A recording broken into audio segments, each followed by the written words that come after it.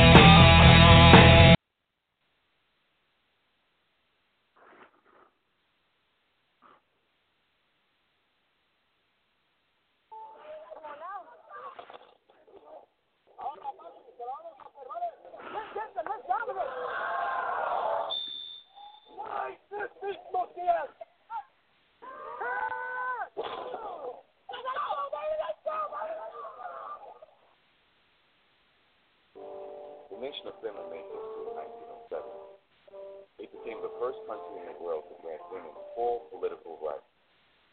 100 years later, it remains progressive.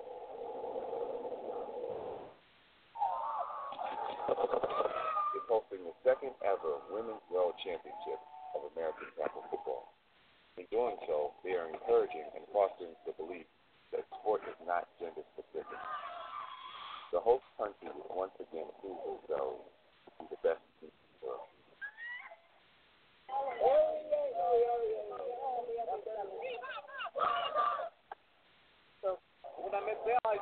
For the boyfriend of Finnish captain Peja Tamminen, it can be hard to watch. Every time I watch their play, I feel my heart's gonna explode while she doesn't get hurt. She's maybe something much tougher than I am. What do you love about the game of football? Everything. The tactics, the speed, the roughness. I like to do it and I like to take it.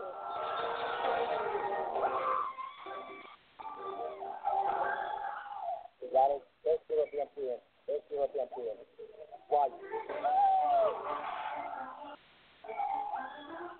I think it says a lot that we are the best European team.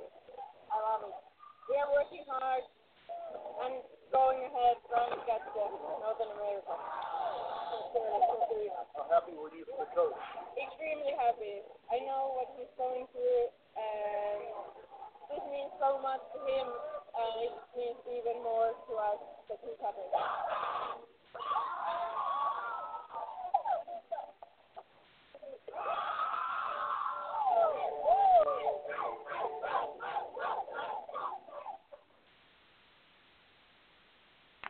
And that's a preview of the Tackle the World Tough Game Tougher Women video that's on our Facebook page as we get ready for the Women's World Championships. Oscar Lopez here. Welcome to Gridiron Blitz right here on Blog Talk Radio. And so the moment has come. We are now in that situation where June will be here anytime soon as the IFAB Women's World Championships will arrive in Canada and Vancouver, to be specific, as well as USA trials, as well as Football Canada trials are going on this month. Specifically for USA, for us, it's in Orlando, It's the weekend of the NFL Pro Bowl, starting January 21st to the 29th. There will be USA football team trials for the national team, as well as the Women's World Football Games 4 that will take place in Orlando. A lot of our No Joke Football supporters going to Orlando from overseas as well as a lot of the IWFL and WFA superstars that play obviously in the shores, and WWCFL stars that play up in Canada. So alongside Nkishi Free, Troy Wilson will be joining us momentarily. Great college football ending yesterday, Nkishi. Heartbreaker for Alabama, 2 minutes left, and they punch it in the end zone.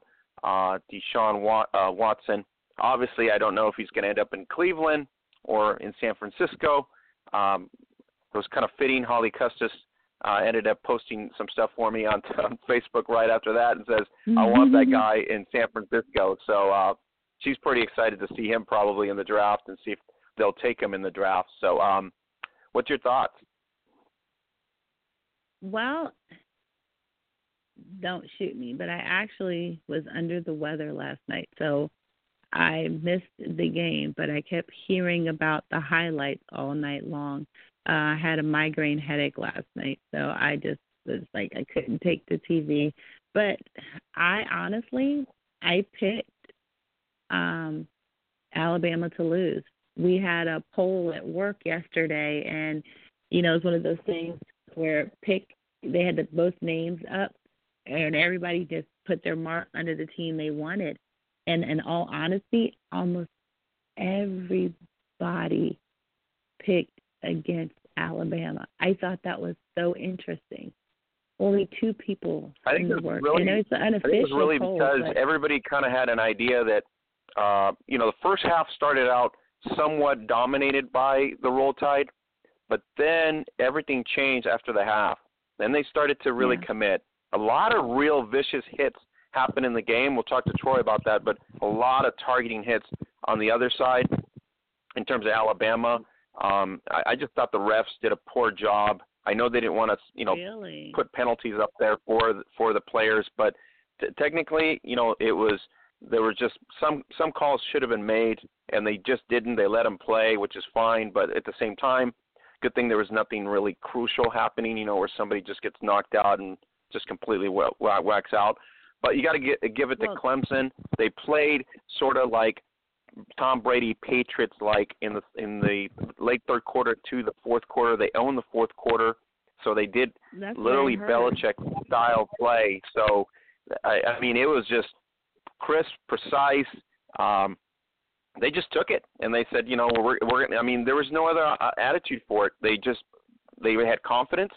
Last 2 minutes of the game, they were still down, just mustered a way to win. And so, why not beat the giant, right? I mean, this is what it was. I mean, Alabama was basically a shoo-in for the title, but Clemson, they come up and, the little team that everybody thought they were. I mean, and so they made it happen. I mean, it was just very impressive. I mean, at the edge of our seats, I mean, everybody was on there. I was on Twitter.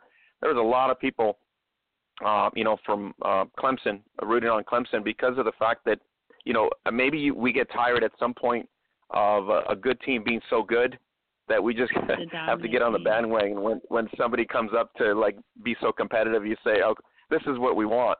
At first, everybody thought it was going to be one of these blowout games, but it didn't turn out that way. It turned out to be a pretty good classic. I actually never expected it to be a blowout.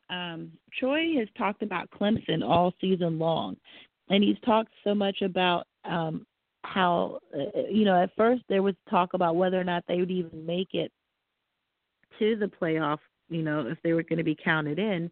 But once they were in, people didn't expect them, to win against Ohio State. Once they put that whooping on Ohio State, I knew they were the real deal. And that was proven. That was a statement game.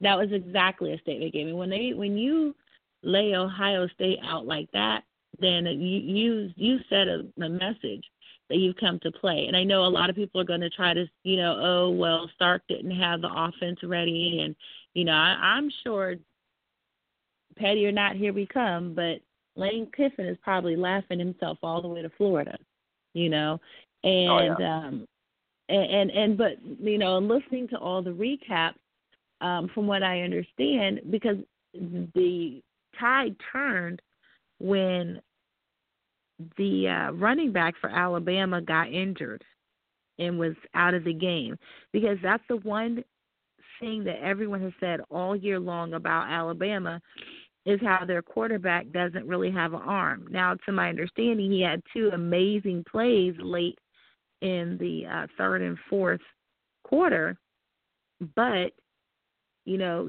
they basically dared him to beat him by throwing the ball, and he couldn't. So, you know, that's something that people have talked about all year, that for all of everything that Alabama State and even the SEC can do, oftentimes putting up great quarterbacks is not that conference's strongest ability.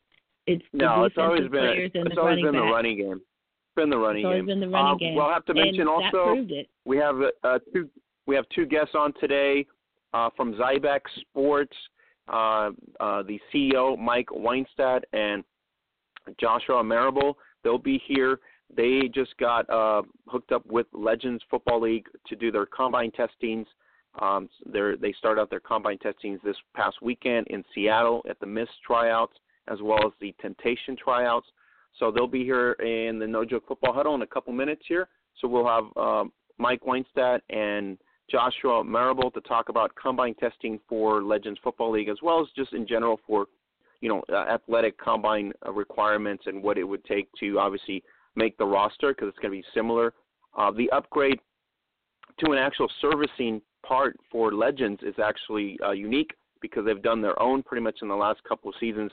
So now it's more of a specific, more data, more specific things that are going to happen. So they'll talk to us about what it takes for them and what they do as a service and how they're going to benefit, obviously, the athletes and the organization and the branding of Legends Football League going forward. So, but yeah, Kishi, national championship, I mean, lived up to its hype, won number 2.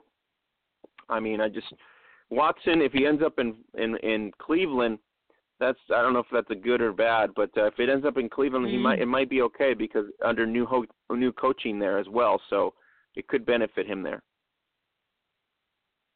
Well, yeah, that was, of course, the other big joke that, you know, and the memes. Oh my God, the memes that have been floating around social media today are hysterical.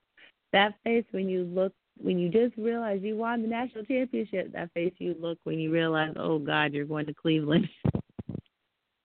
But yeah, he did declare, and you're right.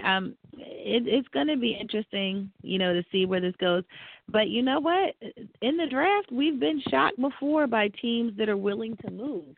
And you know what? There are some teams right now that have also shown that they are definitely in need of a quarterback who might be willing to make a major trade with Cleveland to get Deshaun. Remember when the Redskins made the trade to go up to number 2?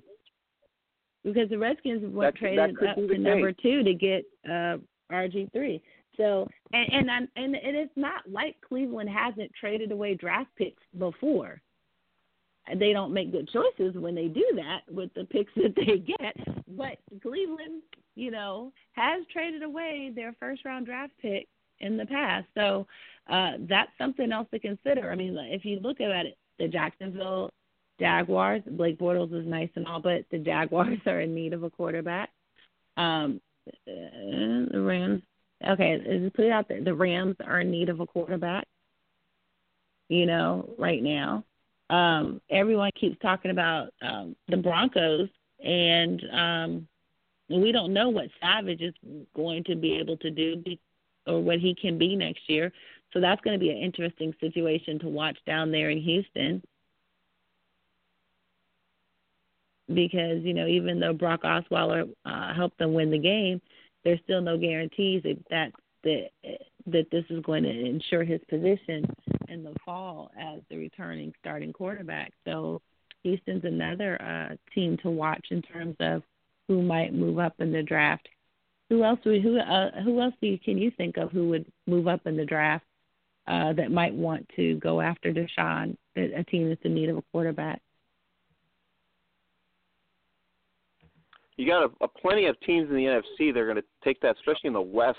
In the West Division, I mean, you got the Rams probably going to look at some. I mean, not the quarterbacks themselves, but they're going to be looking at a lot of talent as well on defense. But overall, I think it's going to be kind of the lesser teams. You know, the Bears, the Niners. You know, all the bottom feeder teams that are obviously at the top of the draft. A lot of them need some sort of quarterback state, like they got Mariota, like you put in Mariota and everybody else in the last draft that you had to pick up some good, talented quarterbacks. But you know, I think this year the NFL, because we don't have the marquee good names of quarterbacks anymore, besides your guy in Dallas has stood out all season. There is a big need, obviously, to get somebody back at that level where I think we're dwindling down the quarterback in itself because there's not a lot of big-name quarterbacks like we're used to. I mean, there's a lot of other names in terms of running backs and in terms of defensive players, but not so much at the quarterback level. I think we're just getting to that stage where we're phasing that out, and let's hope that we get some players from maybe Division II and Division III that maybe get on the roster that maybe are impressive. Well, do you think we're starting to see more parity? I mean, because one thing definitely about the NFL is it's almost like the fashion industry. It's about fads and trends. You know, at one point, a team didn't have to be great at the quarterback position as long as you had wide receivers like the Lynn Swans and, you know, the world who could just go up and pull down anything. Or if you had a strong running back like a Tony Dorsett, you know, who could just be this amazing workhorse. And, you know, and of course, then the Redskins, like Troy said last week, came along and you had the Hogs with the crazy O-line and you had John Riggins back there with that ground and pound style. And, I mean, you know, you didn't need to be this elite. I hate the word elite. I think I just want to vomit actually every time I hear it because it's so overused. But you didn't have this top-tier quarterback. You didn't have to. You had to be, dare I say, a game manager and just not turn the ball over. That's what you had to be good at, was being able to hold on to the ball, not turn the ball over, and not make stupid plays and fumbles. And then all of a sudden came Tom Brady and Peyton Manning, and they just ushered in this new era of quarterbacks like we've never seen. And now, like to your point, and then if you notice, once the quarterbacks came in, the running back position became obsolete. But Zeke Elliott is now proving once again, you know, those running backs matter. Le'Veon Bell, he's proving running backs matter. So to your point, do you think we're getting ready to see a new transition, like a fashion trend, to start moving back toward a more balanced offense? Yeah, it's going to get to that level where we're going to get to that stage, and hopefully, you know, we're going to get better athletes coming out of this. Let's go into the No Joke Football Huddle. I don't know if Troy's with us. Troy, are you with us already?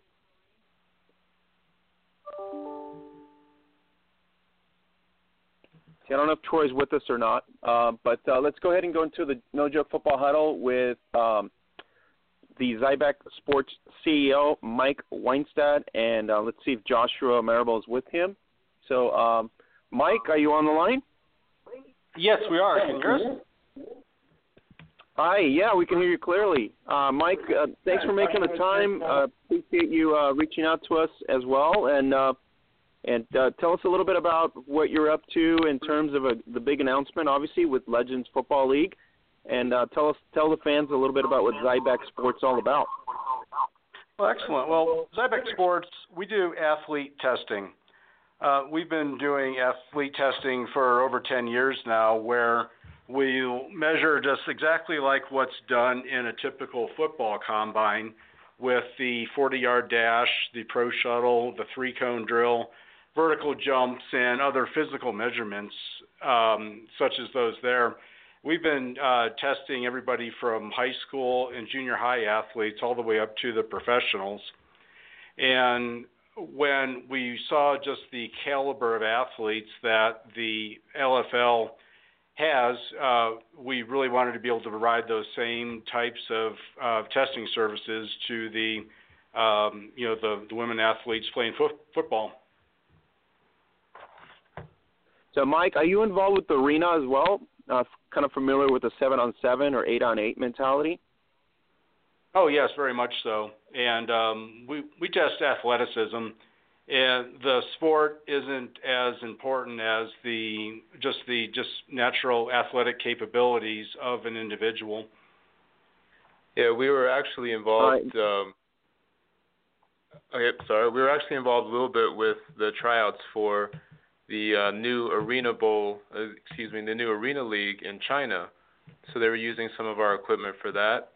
So we're definitely familiar with just the high speed of the game, the high impact, and that's just something that definitely attracted us to work with the LFL.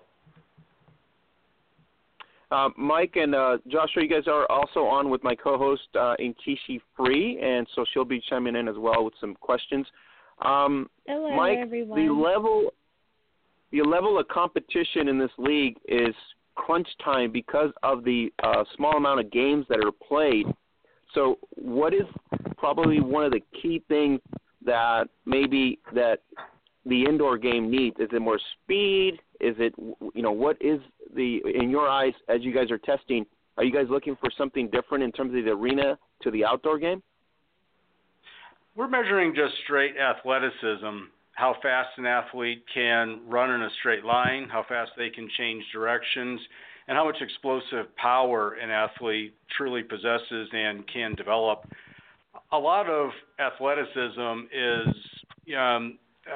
developed, but much of it is actually just a natural-born trait.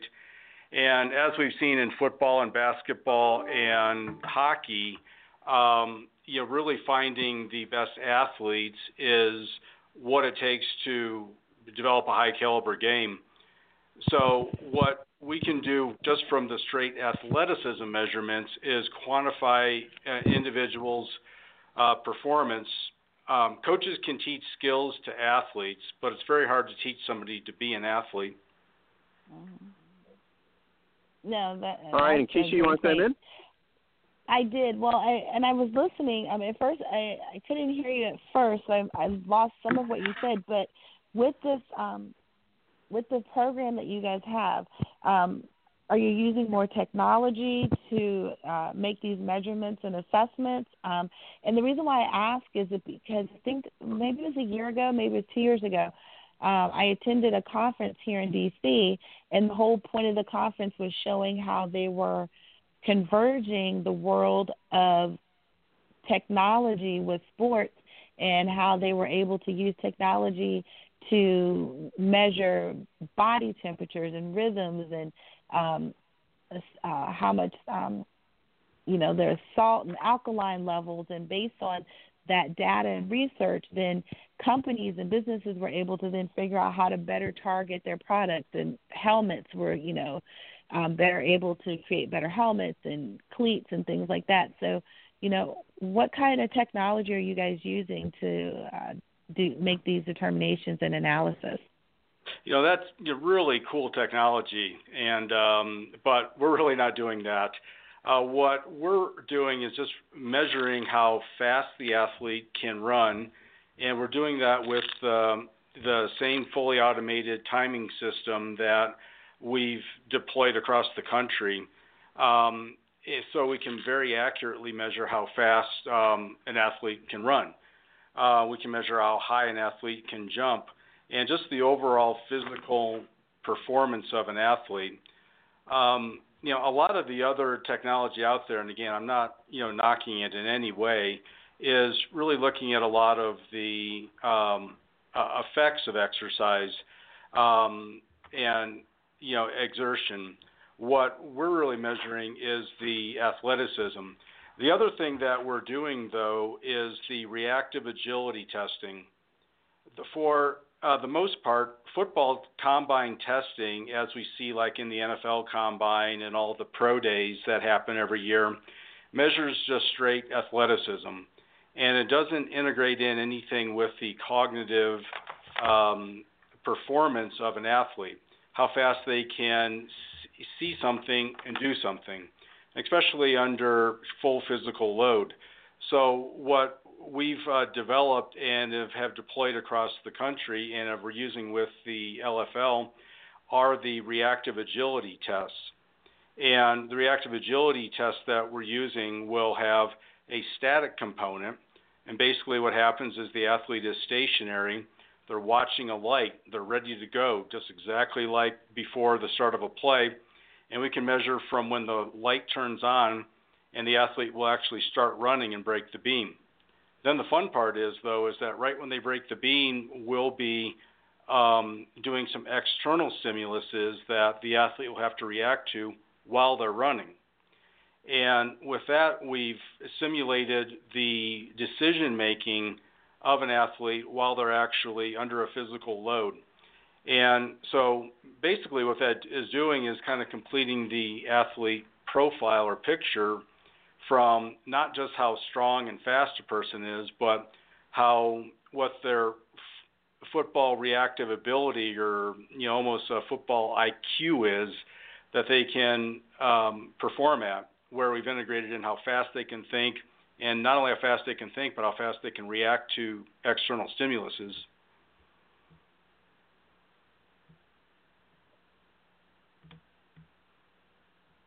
That's so exciting. I know No, I'm here. I was saying that was so exciting because, one of the things that we've always talked about on this show is the fact that the game has gotten so much stronger and faster, and, the hits are coming. I mean, look at, just for example, take the hit that Jordy Nelson took on Sunday in the playoff, or, I'm trying to think of who it was now, or Kellen Moore down in Miami. Those are serious hits, and they're coming from big, strong, fast dudes. Whereas in the past, the guys may have been strong, but they may not have been as fast. So that's a deadly, lethal combination. So your ability to measure then, for example, a quarterback's ability to read the speed and the rate, especially if there's a blitz coming at him, and then to be able to respond and react. Are those some of the kind of tests that you're putting them through? Definitely, and a really good example of that is when we tested the mist, specifically KK Matheny. Mm-hmm. Her static reaction time was actually the fastest of her team, and it was 0.742 seconds. Wow. So that's how quick she actually is from when she sees something to reacting to it. So you can see why she's so good at scrambling back in the pocket. And some other neat things that we can do with the data is, when you take the 40 time of Danica Brace, she ended up running a 5.676 40, which is really quick, for someone her size. It's actually very fast. But when you look at her 10-yard split, which was 1.663 seconds, so what that really means is that when a quarterback drops back about 7 yards, it would take Danica about 1.16 seconds to get to the quarterback from the line of scrimmage. Whoa. That's crazy. Pretty impressive. Oh, very impressive. So that's the type of things that we do with the data and that we want to flip back to the LFL so they can really promote their athletes in more of a tangible way than just having straight numbers. Right. Well, I and the think coaching, that's how does it benefit impressive. the coaching? A lot of it's just from straight athlete selection. What we've seen in all the college programs are, coaches' jobs depend on picking the best athletes. And the reason that the big powerhouse football programs stay that way for as long as they do is that they attract the top talent. But really trying to decide who your top talent is pretty tough. And again, coaches would rather teach skills to true athletes, but trying to decide who that best athlete is can be very tough without any data behind that. Yep, and plus once you get your athletes and you can kind of deduce a power index from your selection, you could take a look and say, okay, well, this athlete actually is quicker moving to the left than this athlete, so perhaps we'll put them on this side. So those are other benefits when you actually start to look at the data. For instance, like when we do volleyball testing, it really helps the coach kind of put his players in the right position where they excel athletically at, but it also shows them where they may have deficiencies in their movement. and in their physical performance. So just they're able to actually tailor more specific workout regimens based on the athlete's, power and other things. It's pretty interesting to think that the numbers would decide, someone's fate, but overall also help with the scheming of things in terms of the game. So that's kind of interesting.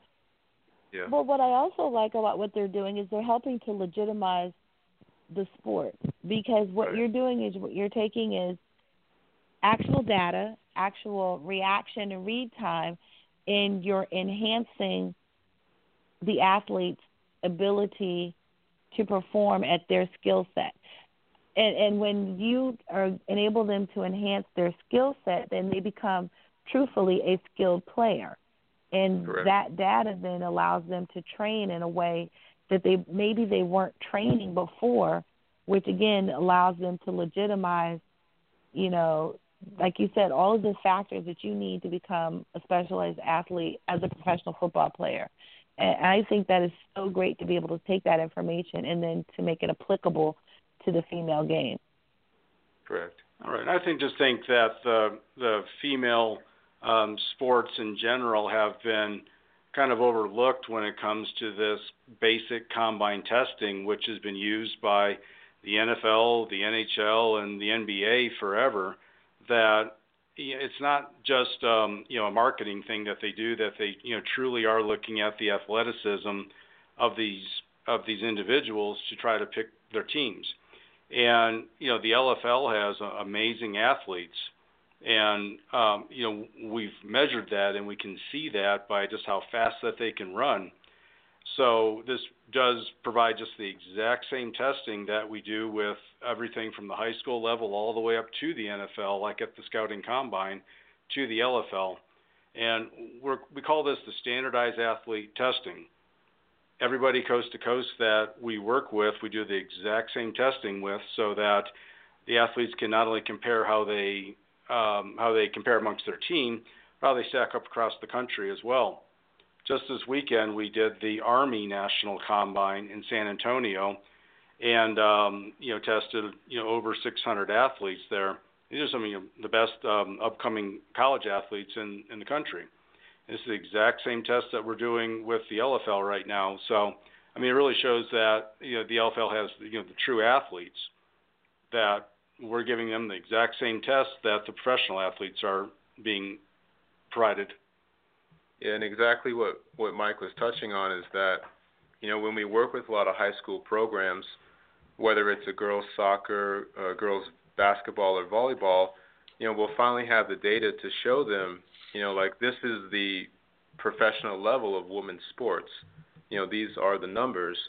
And so it gives them something to shoot for when they're trying to go collegiate or, play in any division, but it also creates role models out of the LFL players, and that's just one of our big things that we're trying to do with the league, and hopefully develop in the future with our relationship.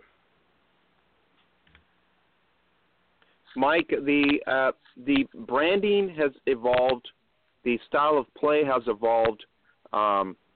Initially, it was probably not a true athlete, but 7 years in, we're starting to see the commitment from an athlete in terms of, play and all that. So did the branding have to do with you guys in terms of eyeing this brand for a long time? And I'm talking about keeping an eye on this for the last 2 or 3 years before you guys committed to coming on board to helping them elevate their status in terms of the athlete's information and data?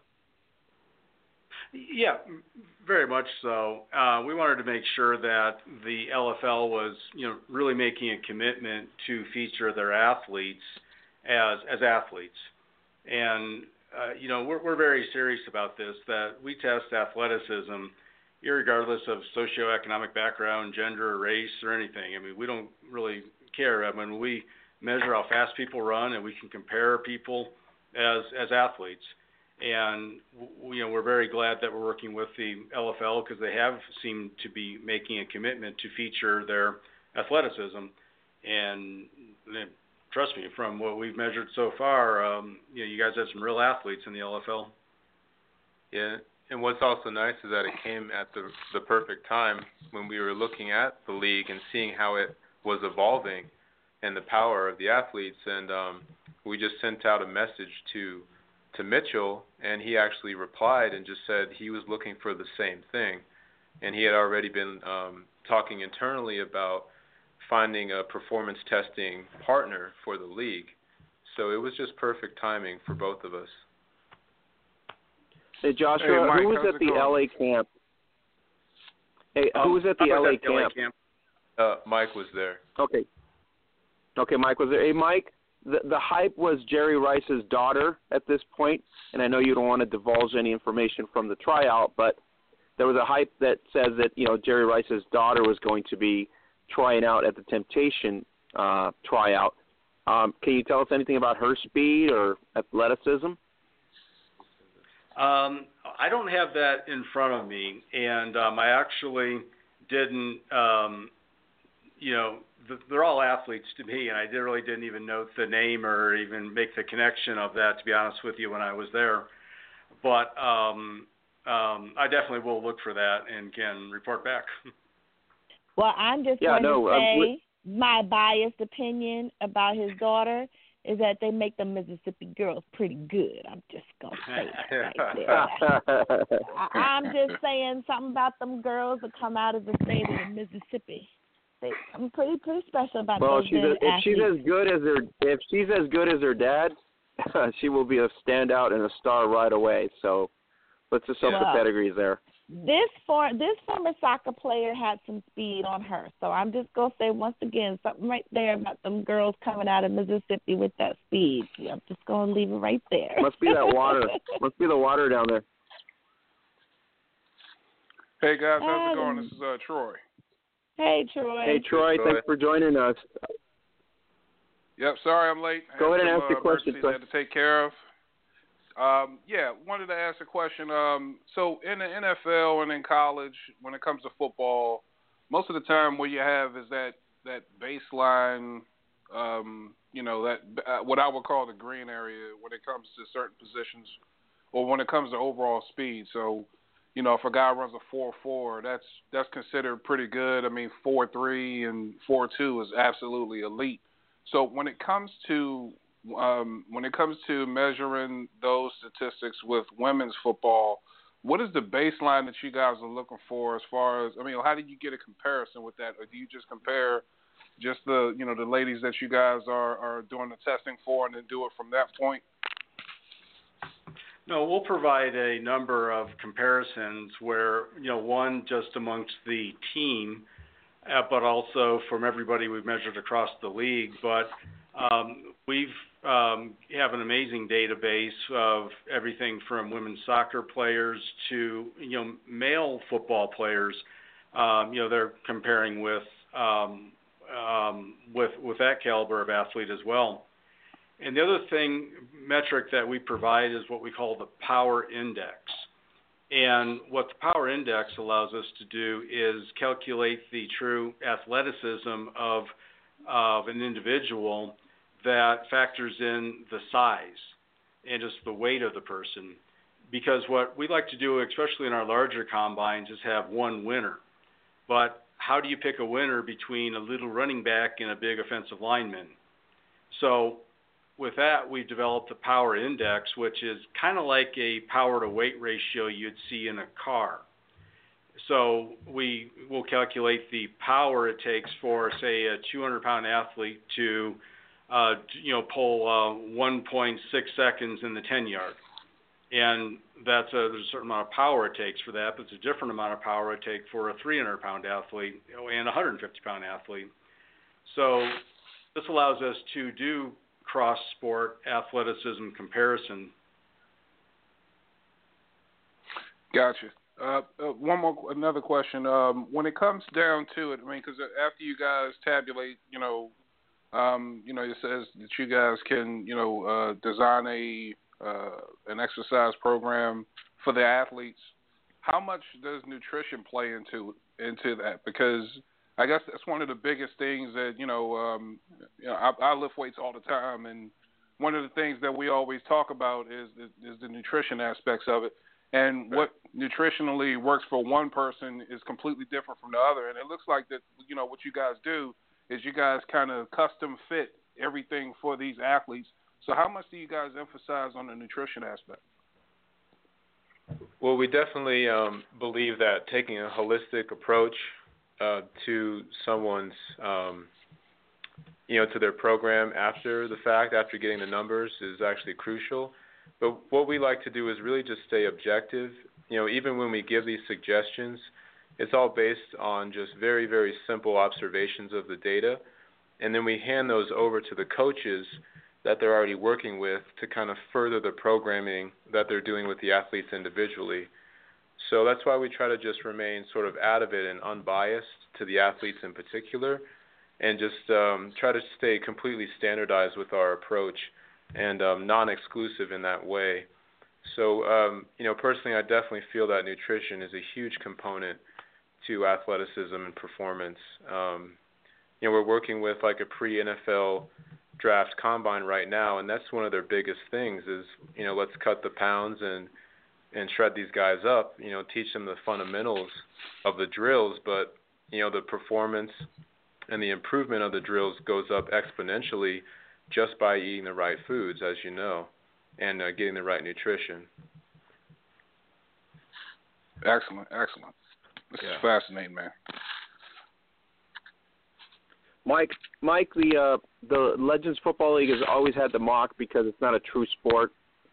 Since you guys have been testing early here and you guys have a couple more to test, is that pretty much after 7 years, is that should be pretty much, removed at this point? Because you're talking a lot of superstars in this league have come and go in terms of athleticism, but the ones that are here the last 2 years, it shows that some of them are personal trainers and they take a commitment, as we're talking right now with the nutrition side of it.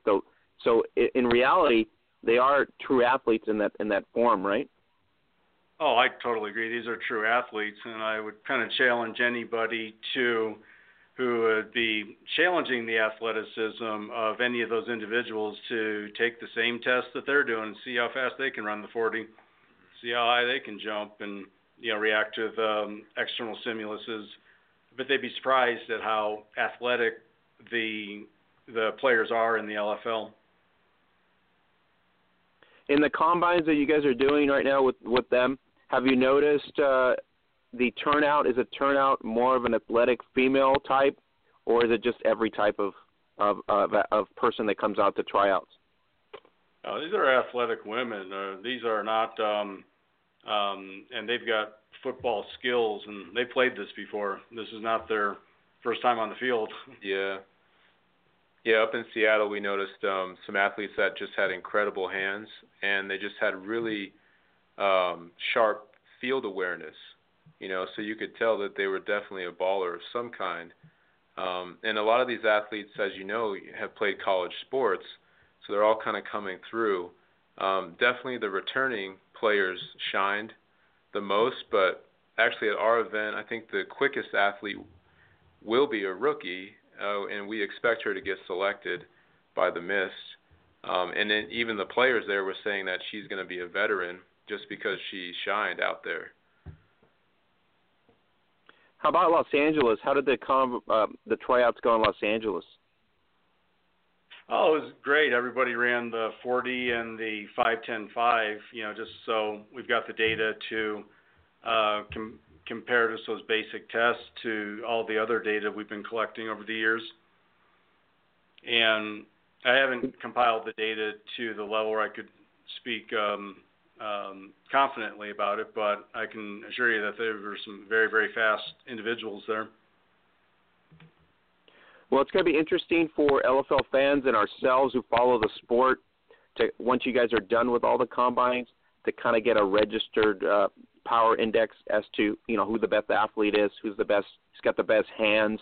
In the past, it's been put out by the league in terms of, data and everything else, but that's usually sort of like the college poll where, you could be biased from one player to the other. But now with your guys' potential and tool, it's going to be awesome for the average LFL fan to kind of figure out, who's got the best hands, who's got the best speed, who's, who's the beast on the field in terms of overall physical attributes. So what you guys do is amazing, actually, in terms of giving the fans another perspective of the sport.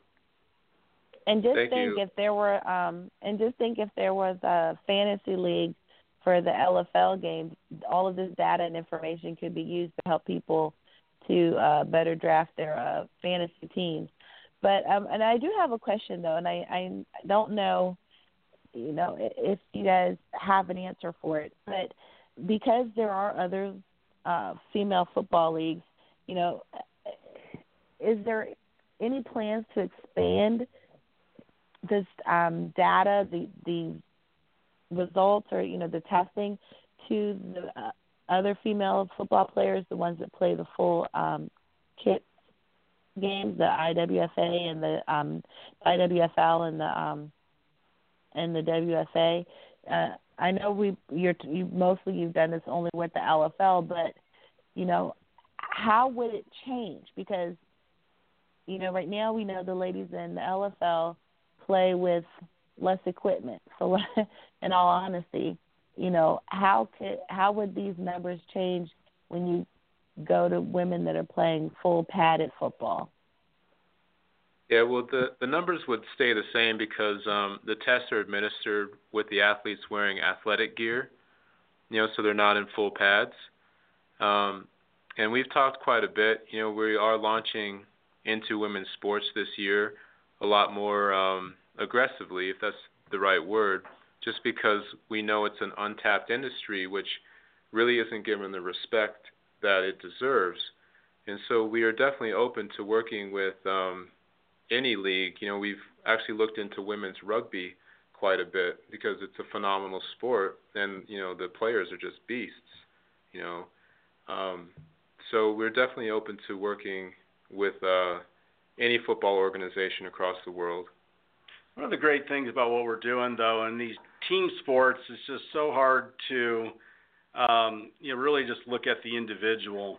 And so basically, you could be an amazing player on a bad team and vice versa. That there's always these other things that factor into what is perceived as a player's value and even just personal. What we're doing right now, though, is that the athlete starts the time, the athlete stops the time. This truly measures their athleticism. And, that's just kind of great because we can just show exactly, where they are. And we've seen this forever, that when the athletes come up to the line, they always look up at the coach, can I go? And the coach will say, it's on you. And we've really adopted that this is really on the athlete. We're giving them the tools to assess, show exactly where they're at. Again, they start the time, they stop the time. We're showing them exactly what they need to be working on to get to that next level. But this is their athleticism, and there's nothing else factored into this there. And we really tell the athletes it's on them. If they want to get better, we're showing them where they're at and what they can work on to get better, and it's on them to do it. So that's what's kind of unique about what we're doing with this combine testing. And it's not the test, it's a test. And it's just something that will quantify how a person stacks up athletically. It's on them to really do it. So we really promote this is that it's on you. Mike, the aspect of your data to the athlete is just, you can say it's going to be a very good tool for them to enhance their skill set and obviously fundamentally as well. So, and for tryout purposes, it's just great data because it allows them to shoot for something that they have to improve on, not so much overall, but it pinpoints something that obviously they got to get better at. So overall, I think that's a great step that Legends Football League has taken, and obviously Mitchell Mortaza, the commissioner, committing to it as well. So that's going to be great for the fanfare in terms of this year for 2017, bringing forth the fact that it's actual testing, because this league is, since day one, at some point or another, people have viewed it more of a powder puff at some point. But in the last, 3.5, 4 years, it's gotten to another level, and now you're starting to see like a competitive edge with a lot of athletes that come out to tryouts. It's not just a certain female that's going to come out to tryouts. It's going to be a female, obviously, that has the capabilities of an athletic background that's going to excel at this level in terms of this type of style of play. Well, and it's also going to impact revenue too, because when you actually, and it's going to impact revenue in a whole new way, because the reality is now you're actually charging to see athletes play. You're no longer charging to see Victoria's Secret's bikini models. Correct. Right. And in that regard, but what that also does is it allows it in another way that maybe hadn't even been thought of or promoted, but it also allows the athletes a better opportunity in terms of requesting, their salaries, because they too now have justification and they have analytical, empirical data to say, I'm an athlete, look at what I'm capable of, this is what I do, these are my athletic skill sets, and it allows them the opportunity to be able to turn that around to the owners and say, hey, pay me what I'm worth. And the owners then turn back to the fan and say, you need to pay what it's worth to come watch these athletes. Because if you're willing to pay, and I get it, they're women, I get it, the popularity, da-da-da-da-da-da-da. But the reality is you're paying for a talent. When we go to our jobs every day, we are paid for the talent with which we are given. And now it allows these athletes and the league to be able to justify the request in terms of sponsorships as well, from brands, Gatorade now. They can tap one of these LFL ladies and have her in a commercial because she is a proven legitimate athlete. You can ask for correct fees and prices for tickets because you're paying for a talent. And I think that this is really going to lift the game and the women's sports in a way that we haven't even begun to realize yet. It is a huge step in terms of the movement for it. The salary aspect of it, I think, still needs to be addressed. And I know there's intangibles behind that, obviously, with arena fees and all the other costs that come into play. But for you guys, Zybex Sports, I mean, that's sort of a great entry into the women's football realm. We do have other leagues in the United States as well. We got the Women's Football Alliance and the Independent Women's Football League that usually play in the summer. So it's going to be awesome to see if, at some point you guys link up to one of those two leagues. And then True Data comes out of that too, because it's a stat-driven type of environment in terms of football. And so if you can see the true value of an athlete and to the fan and portray that like Nkishi's saying, then it's just going to raise the stakes for the sport awareness as well. So, Mike, Joshua, thank you for making the time today. We really appreciate it. It gives everybody an insight in terms of what you guys do and how that's going to benefit Legends Football League in 2017. Kind of look forward to your data as it comes out, as all the tryouts get completed through this next month or two or three.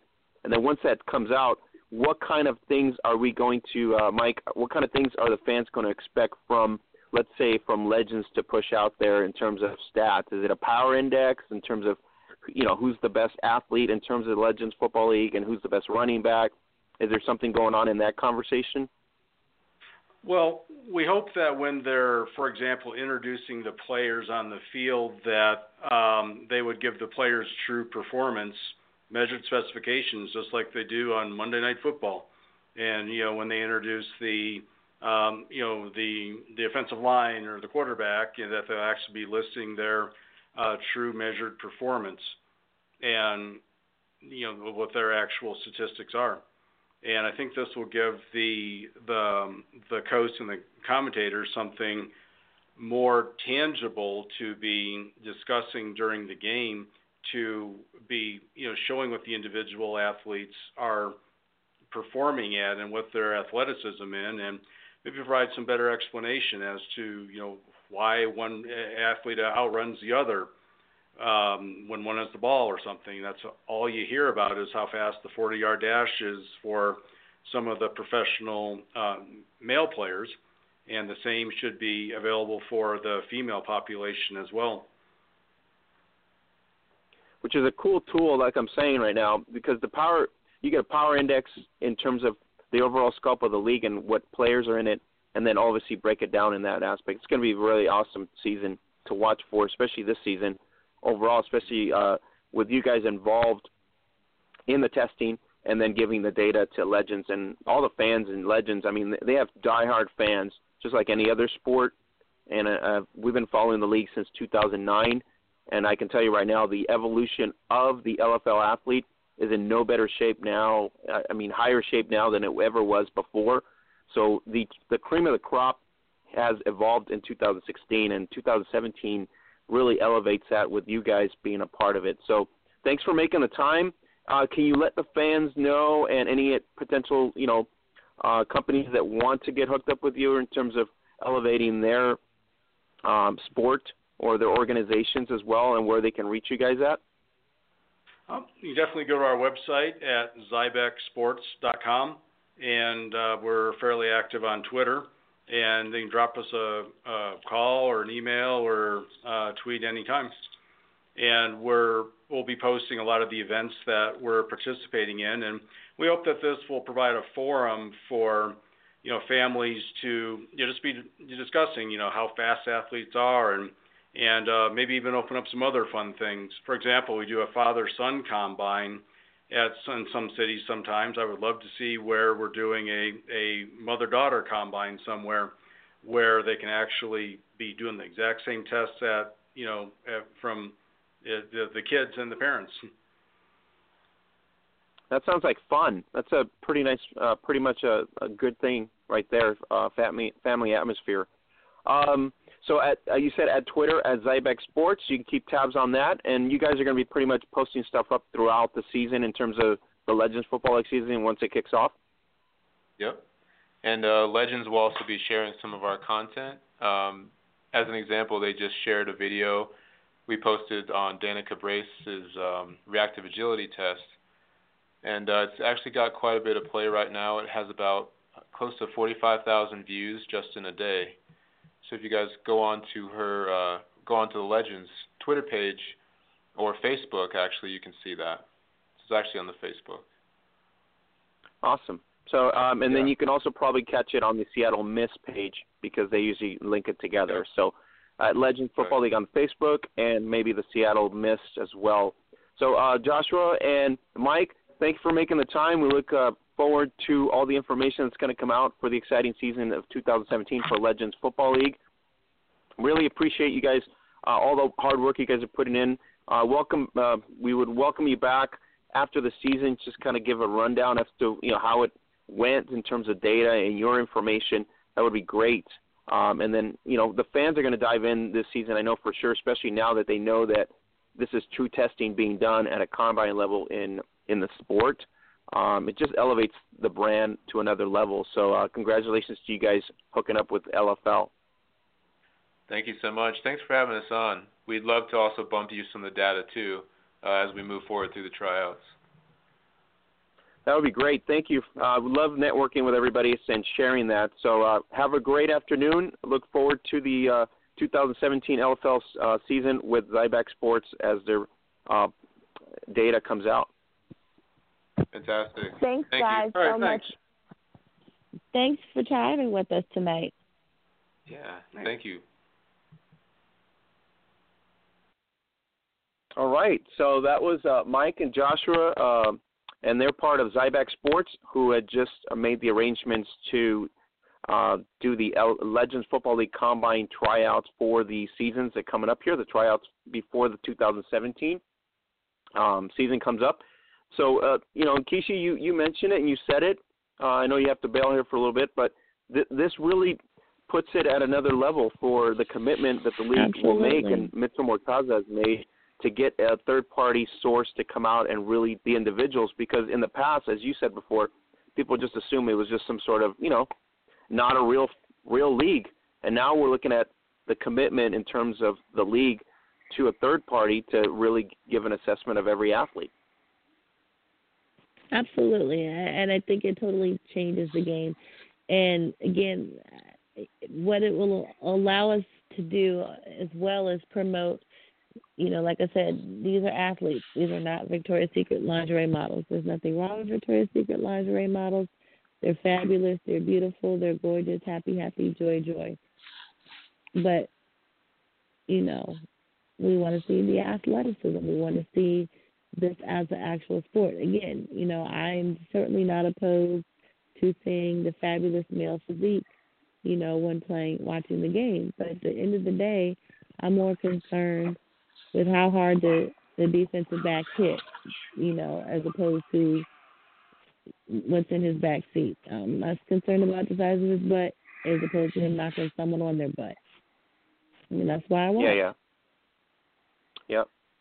So, Kishi, we got Troy here. So before you bail here, Troy, college football, what an ending. You were on Twitter. I was on Twitter. Wow, what a second half by Clemson, right? Oh, it was spectacular. It was spectacular. And here's the thing. I'm thinking, and all season long, Alabama was a team who would just physically wear teams down, physically wear you down. But, you know, Clemson, you got to give them credit. They wore Alabama down. I mean, Alabama converted their first 2 third downs. And they didn't convert another third down for the rest of the game.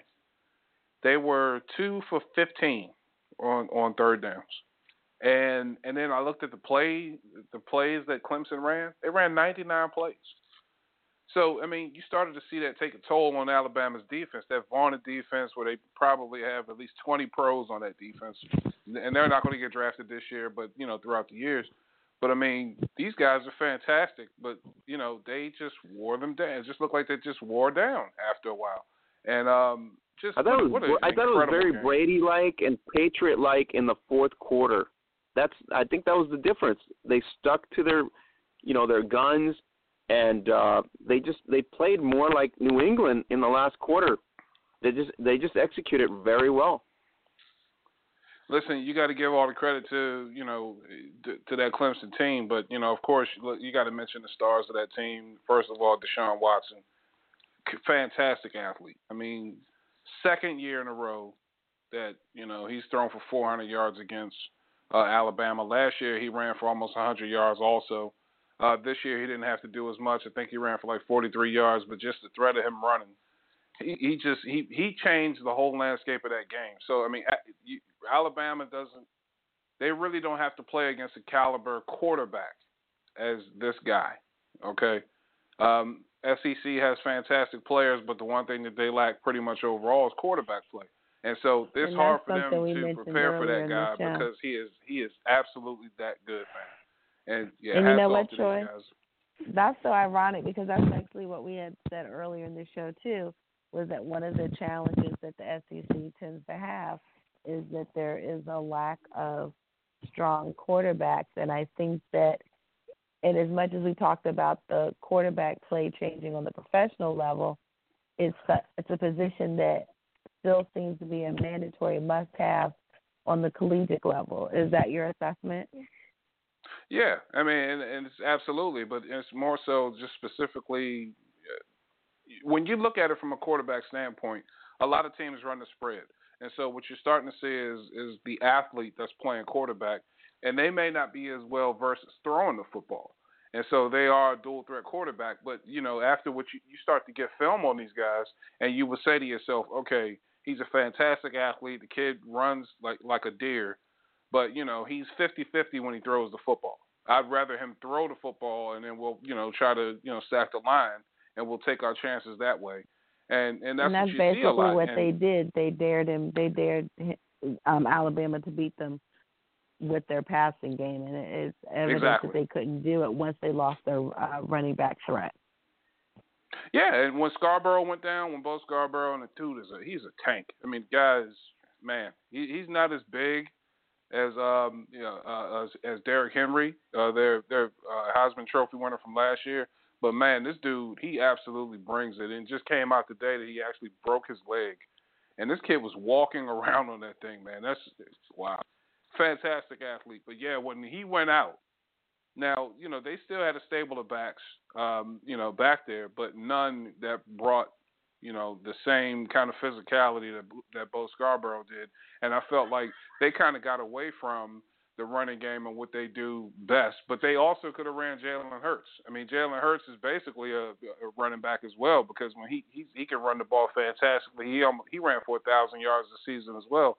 So I thought they would have tried to run the ball a little bit more, but it looked like they started to check off to some of their passing games, and they struggled in the pass game. Let's just be honest. But if you watched Alabama throughout the season, Jalen Hurts, he continuously struggled, and it's to be expected. Again, he's an athlete. He's a true freshman. He's only 18 years old.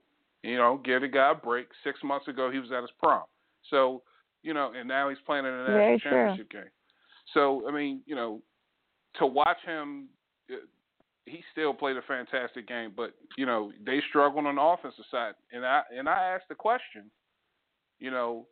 did this have something to do with Lane Kiffin not being there? Because they didn't have that same they didn't have that same, that stick-to-itiveness, I mean, they didn't have that continuity. And it just seems like they were just off a little bit. They didn't establish that identity, especially after Scarborough went out. Right. And that's what I said. I said, is Lane Kiffin laughing all the way to Florida, and did Sark being back there, have an impact on this game. But I want to switch gears really quickly, Oscar, since we have Troy on the line before I have to go. You just said, about Bro Scarborough breaking his leg. Now, because he broke his leg in the national championship, is he old enough to declare? And if he is, how does this impact his options and where he would fall in the draft? And because of this, are you more in agreement with the Fournette, I think it is, from LSU, and the player from Stanford who opted not to play in their bowl games? Because I know they got a lot of flack for the possibility of not playing and not being out there with their teammates to avoid exactly what happened to Bo Scarborough in the national championship. So what are your feelings and thoughts, as that relates to those decisions? Well, let me start with the latter part about the injury concern, and to me, it was very valid. I mean, let's just face it. I mean, LSU was playing. Stanford was playing in the Sun Bowl, and LSU was playing in the Citrus Bowl, and neither one of those teams, regardless of the outcome, it wouldn't have changed anything for the teams. I mean. But there's other argument to it where people sit back and say, well, you signed on to play, this, that, and the third. I get it. But me personally, I definitely agree with what they did. They stepped out. And the irony of that is that when Christian McCaffrey for Stanford, he decided not to play the game. And what happened? His quarterback tore his ACL. His quarterback tore his ACL during the game. And that was one of the concerns, was also the turf, because you're not used to playing on that kind of turf. It's a different kind of stadium that you're playing in, all of these injury concerns. And I honestly feel like that you're not going to just see those two guys that, took that bowl game off. I think that's going to start to become a trend. Now, in regards to Bo Scarborough, he's a junior right now. If he decided to declare, obviously it would be, they would still have to check him out to see how, severe the broken leg is. Whether it has any nerve damage, all of that stuff goes into it. But if it's a typical broken leg, most of the time that takes about eight weeks to heal. But what he would probably do is opt not to work out for the draft, and probably opt not to work out for his pro day, and let his film work kind of, speak for him.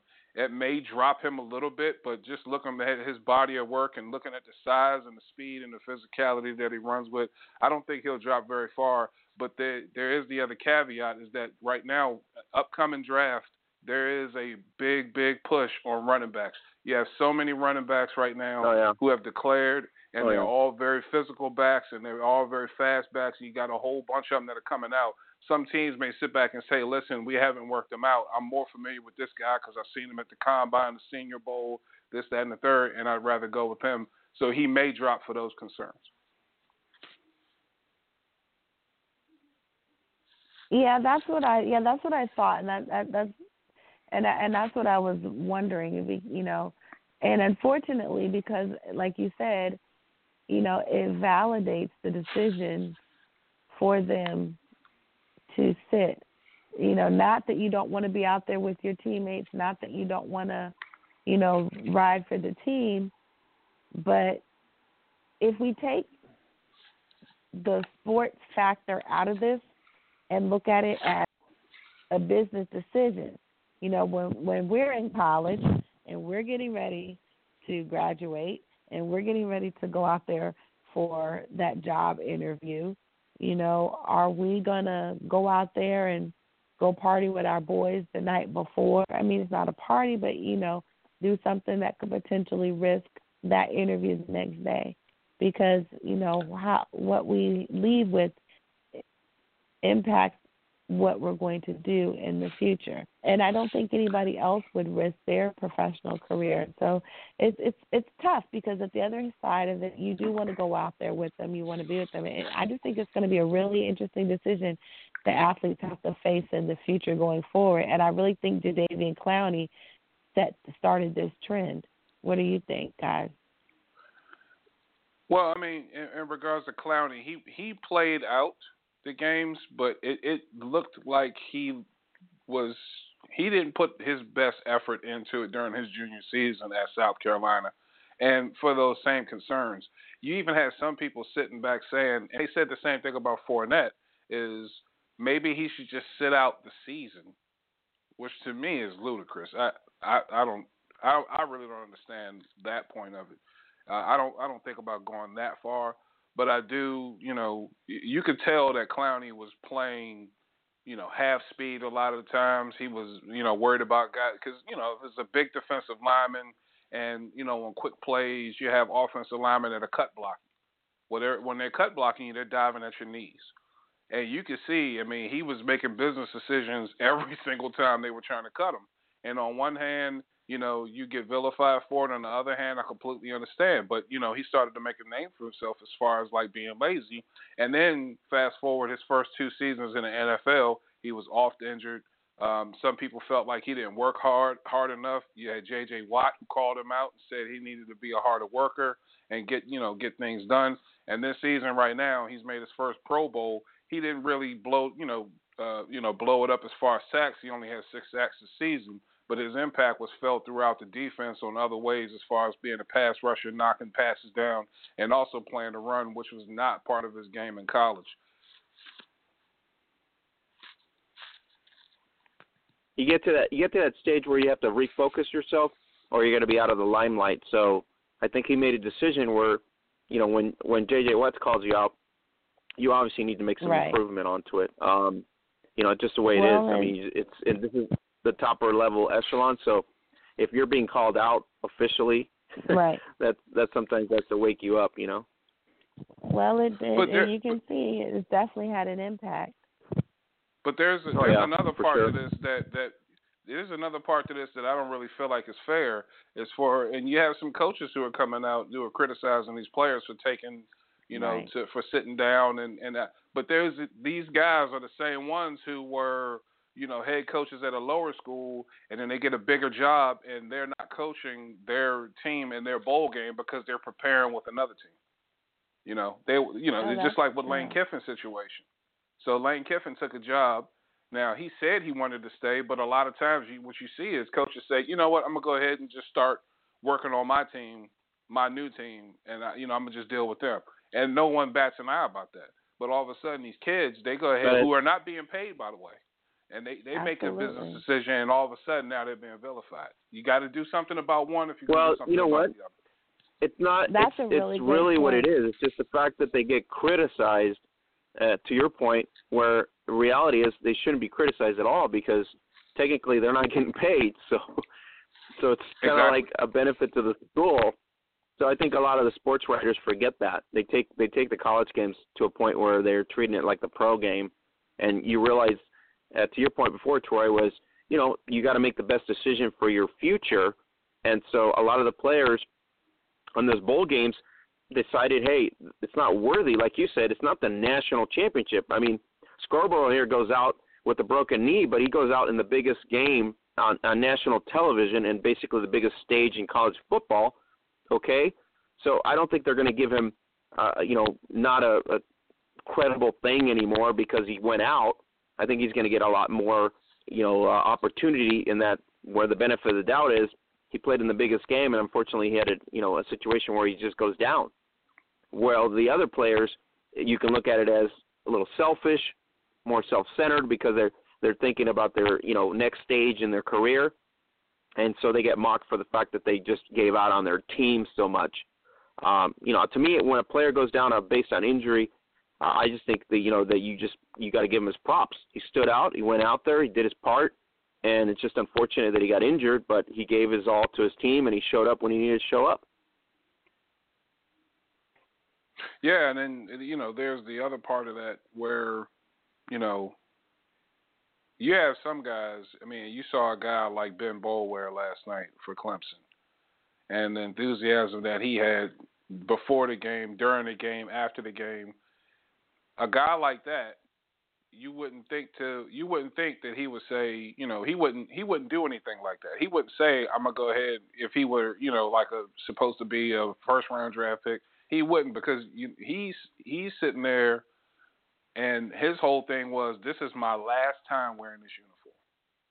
I got so much love for this university. I have so much love for my brothers in this locker room. I have so much love for all the guys that came before me, that paved the way, that helped build this program to where it's at to get us to this point, that I'm not going to disrespect those guys and sit down. I'm going to go out here. I'm going to give it my all.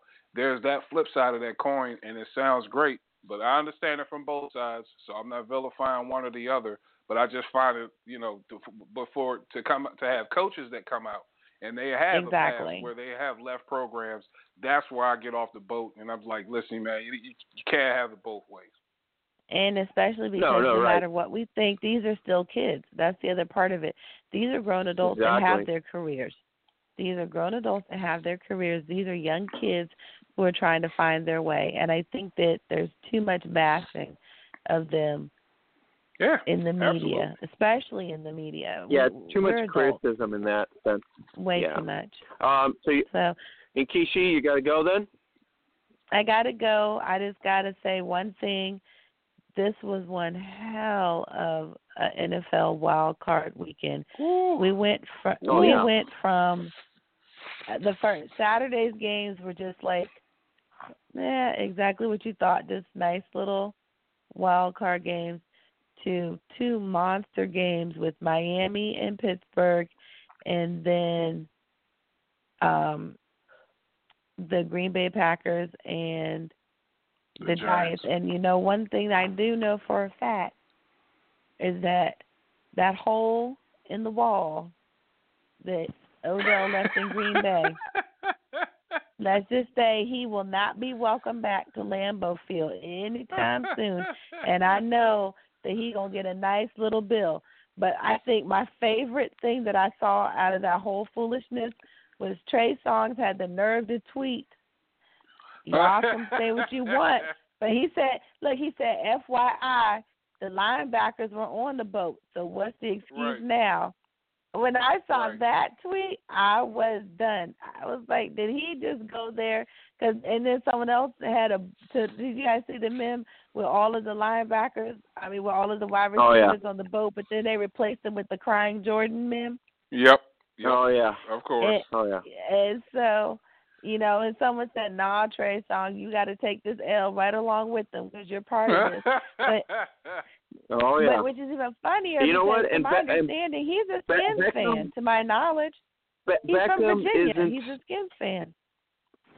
Beckham is going to be, if Beckham of anything is going to be at that level of Chad Johnson, where overhyped, self-bragging, but never made anything out of that.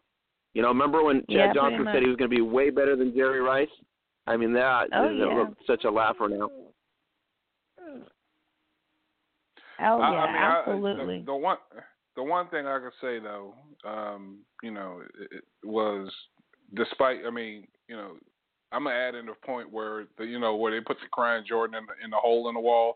To me, that was the funniest one. I missed that one. But I just think I like his passion. I like his passion. Punching a hole in the wall, getting upset, and I like that. But where is that passion when he was chilling?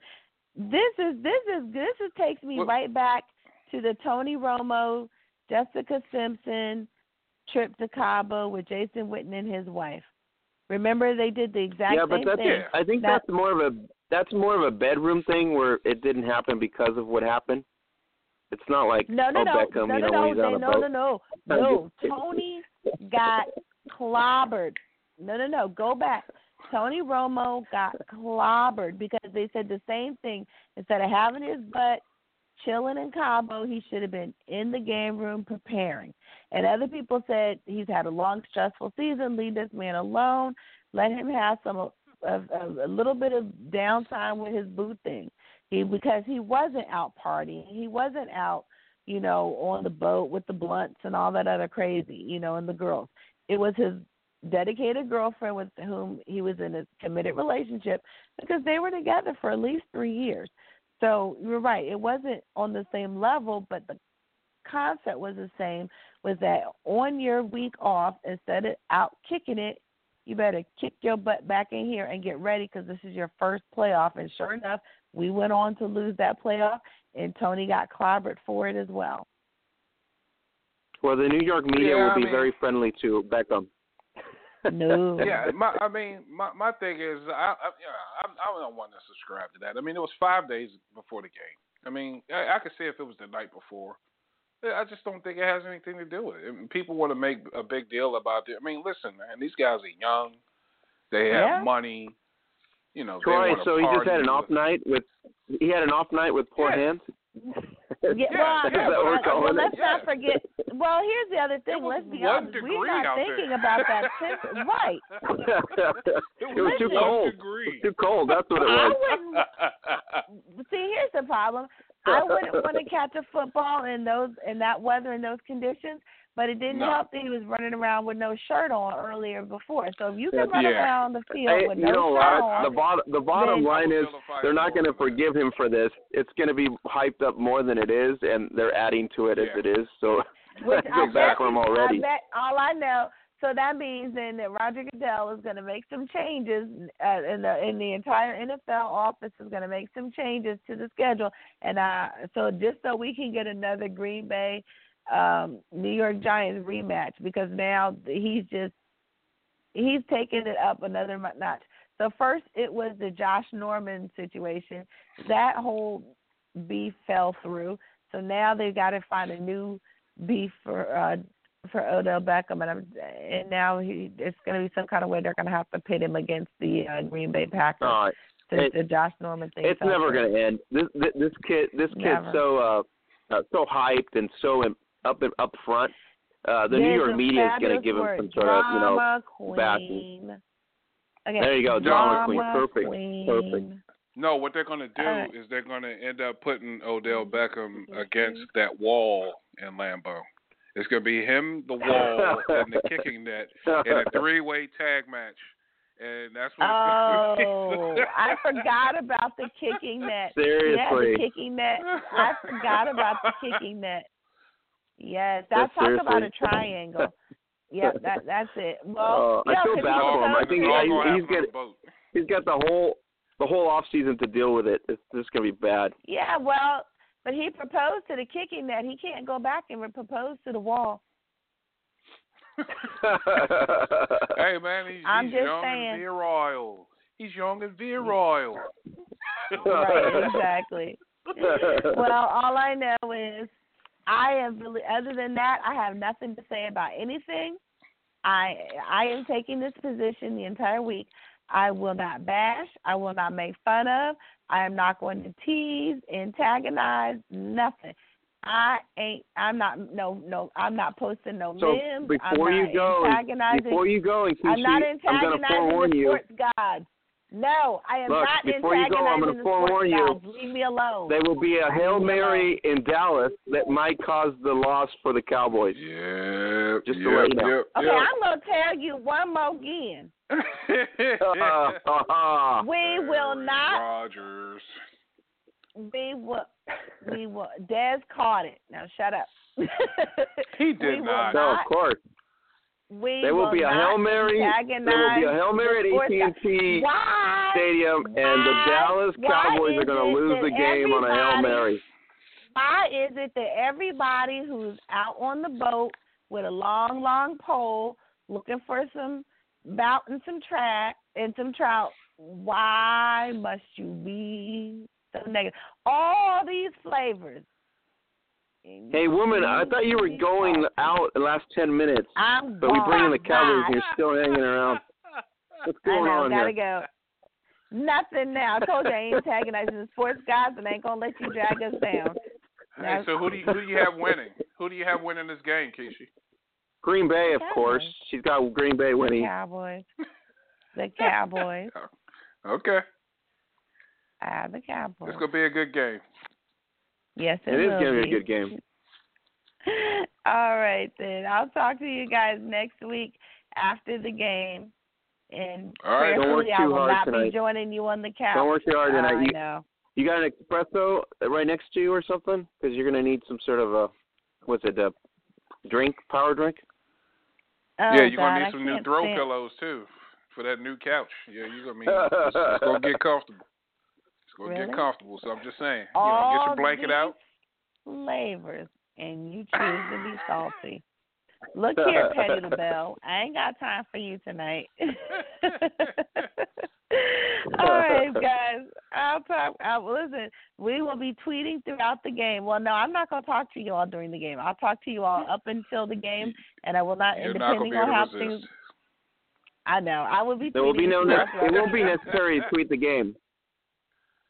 Yeah, I will. I'll be tweeting during the game. Awesome. So, have a great night. Get some rest. Hope your thing turns out great tomorrow.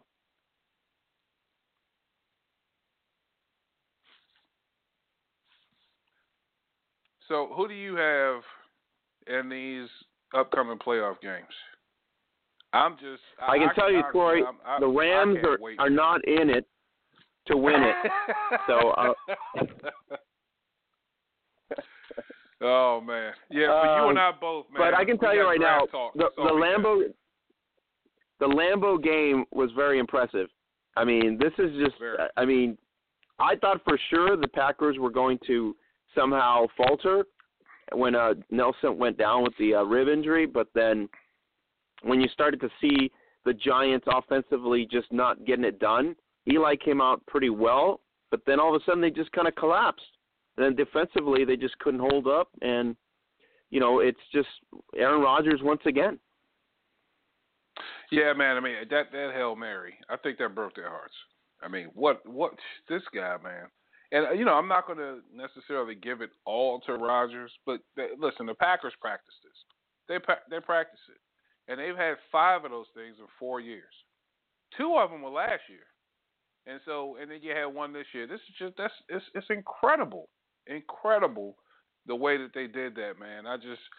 And it broke their hearts. I mean, I just think the Giants came out flat in that next half. You could tell, I mean, they went into the locker room and they probably got a little bit warmed up and they came back in that cold. And to me, I would rather just stay out there. I mean, I played in the coldest weather I played in was about maybe 20 degrees, maybe a 15-degree wind chill, something like that.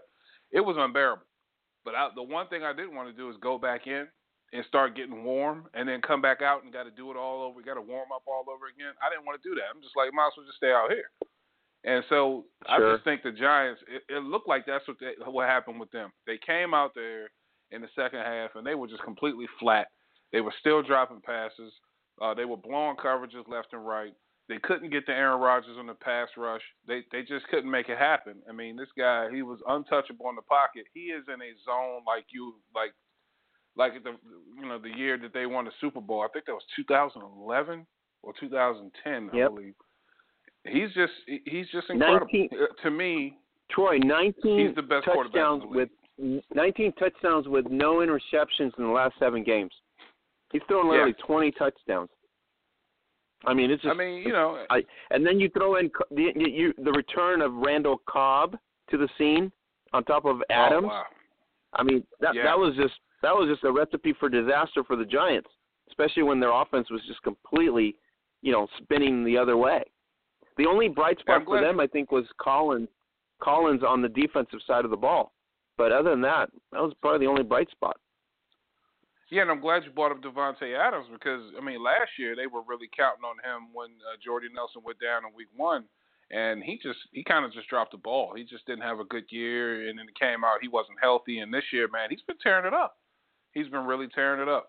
And so to see him kind of come into his own, and at the same time, Randall Cobb, he was also dinged up last year. He's looking better this year. I think they'll be able to overcome the loss of Jordy Nelson because, multiple cracked ribs. What a hell of a shot he took. But, yeah, I just think that they are primed at the wide receiver position to make it happen. The biggest story to me is Ty Montgomery being hurt. I didn't see much on the injury report about, what's going on with him and whether he'll play, but it didn't look good at all when he got twisted up and basically was twisted a pretzel under the pile. And they still have Christian Michael, and they can also bring up Eddie Lacy, I believe. I think he's still able to come in, but that didn't look good. And I think that probably will be the bigger story is what are they going to do at the running back position?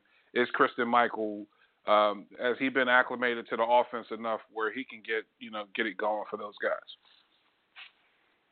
Well, Aaron Rakowski was not too bad in terms of a filler, but in that game he played pretty decent in terms of a punch-in. But the big fullback, so big rip. Yeah, 38 to 13, Roger-like game, especially after the second half. After the second half, you already knew Green Bay was going to punch it in, and then the Hail Mary right there just kind of like crushed you. It reminds you of the Seattle game pretty much at this point, where you just kind of just hope that they're going to do well. But Giants pride all over Twitter, man. Everybody was crying after the second after the Hail Mary happened. Everybody pretty much knew they were just doomed. They were just crying. I was just man. I was going through the feeds just trying to find something interesting, but almost everybody in Giants Nation already knew that this was just, if Eli wasn't going to get them out of it, they were going to be done. Especially when Beckham was dropping balls and everybody else, Shepard, they were just not offensively going. They already knew this was doom. You know what I mean? Because once Aaron Rodgers gets hot, it's pretty much quick, easy shots, and you're getting in. You know what I mean? They're going to punch him in. It's just no question. Troy, Pittsburgh comes in. Initially, you think Miami has a shot, and then all of a sudden, they take over. Bell and company take over. Brown takes over. Tomlinson pretty much came prepared. Then you got Roethlisberger. So this is one of the best teams. I think if we have to look at all the eights right now, I would say Pittsburgh you got to watch out for. You know what? I like the way Pittsburgh came out and played, and they took it to the Dolphins. Just watching how physical they played out there, that was some hard hitting, and it was from both teams. Both teams out there laying the wood, but you got to predominantly say it was Pittsburgh that was. They were really just tossing the Dolphins around after a while, man. So, yeah, they look really strong. And then just watching Le'Veon Bell, this kid, I've never seen a running back that plays like that. So, typically when you hear from a running back, I play running back, and my coach used to say, be patient, wait for your blocks to develop, and then, hit the hole. Go downfield, square your shoulders to the line of scrimmage, and lower your pad level. This guy doesn't do any of that. He gets the ball. He's standing straight up. He kind of bounces around, just kind of dipping and diving, and then he runs straight forward. He's standing straight up, and he still manages to make, get yards in big chunks, and he makes huge plays. He's a dynamic receiver out of the backfield. He is a one-of-a-kind talent. I think that guy right there is the X factor, especially going into Kansas City. Kansas City is supposed to have some really nasty weather this week. It looks like freezing rain for their game. So I'm not sure who the advantage goes to, because both of these teams are similar. Where they're pretty strong, hard hitters on defense. They both run the ball, and the Pittsburgh Steelers are a lot more dynamic on offense. But when that weather goes like that, that's a great equalizer. It's going to be a great, great game, dude. I cannot wait to watch these playoff games this weekend. So Kansas City and Pittsburgh, hell of a game. I'm still going to go with Kansas City. I'm going to still keep riding that horse, man. I just think that, that week off helped them out to get them healthy. And I think they'll be prepared for Pittsburgh. And after a damn strong performance out there, but they were, it was a pretty physical game against the Dolphins. That might take this toll on them. But, hey, everybody at this point in the season is pretty much injured. But I'm going to still go ahead and rock with Kansas City Chiefs at this point. Pretty impressive season for Miami, considering everything they've done in the last 2 years. This has got to be very impressive that they're in the playoffs. They got in the playoffs. Bell sort of reminds me of like a little bit of Eric Dickerson and Marcus Allen in that aspect of his running game. Very elusive in times, and the cuts does pretty well. And like you said, his hands are very, very good in terms of catching and stuff, the ability that he's got there. Kansas City, big test for them, I think, more so than anything. But I think for Pittsburgh, it's going to be, can you, besides the element, it'll be can they make minimal mistakes, because the Chiefs' defense, it's pretty good. So we'll see how that pans out with Ben. And on the other side, Alex Smith taking on the Steel defense. The Steeler defense is not as good as it's been in the past, so maybe there's opportunities there in the secondary to kind of take some punch-ins. The other game we had was Seattle and Detroit. Detroit should have just never left Michigan, technically, because they just literally didn't even show up. You know what I mean? I was so pissed. I put Stafford on my FanDuel because I thought he was going to get more yards and all that crap, and it didn't happen. I was so disappointed. So this Detroit team, I mean, you could say thanks for getting into the show and coming to the club and a couple of drinks, because they didn't really dance on the dance floor. They Seattle literally proved they still own, and you said it, Troy, last week, it's going to be tough for Detroit to come in here. I was optimistic about maybe Detroit, coming in with some sort of gusto, but it just, you proved me, obviously you proved your point there. Just a tough place to play in Seattle.